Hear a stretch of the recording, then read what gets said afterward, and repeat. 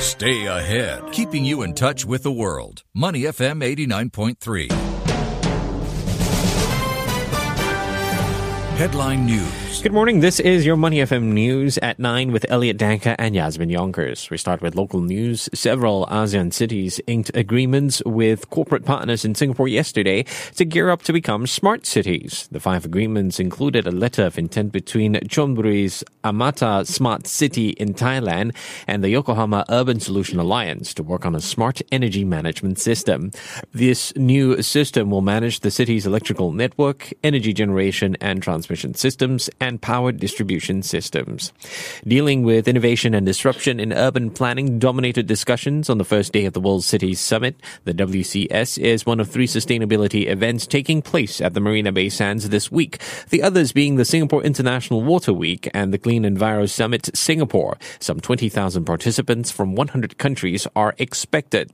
2 highlights of the day for the WCS were the Mayor's Forum, attended by 122 leaders from 117 cities around the world, and the Young Leaders Symposium, with about 90 participants from 40 cities. In Japan, a 31-year-old former nurse has been arrested for murder 2 years after a series of angel of death killings occurred at a hospital in Yokohama.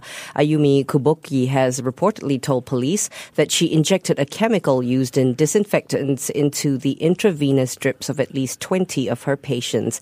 Another 10 unused IV bags had also been found with puncture marks.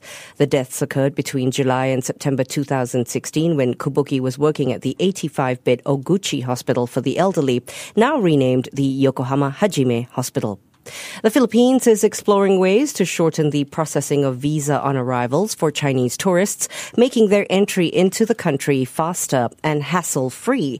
Department of Tourism Undersecretary Benito Bengzon says the Department of Justice has already agreed to look into the proposal. He added that talks are underway between the 2 departments to gradually make the visa processing easier, especially for Chinese tourists.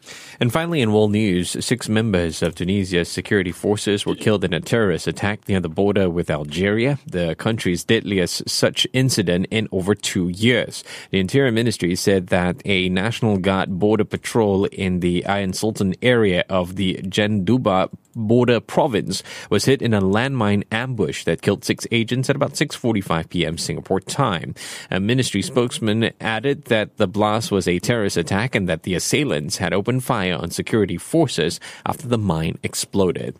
Britain's Brexit Minister David Davis and one of his deputies resign in a major blow for Prime Minister Theresa May as she tries to unite her party behind a plan to retain strong economic ties to the European Union even after leaving the bloc.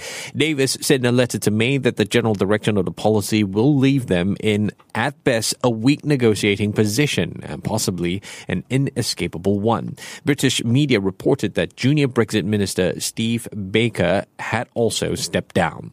Get more news at the Business Times and the Straits Times. You're listening to Money FM 89.3, a station of Singapore's fastest growing radio network.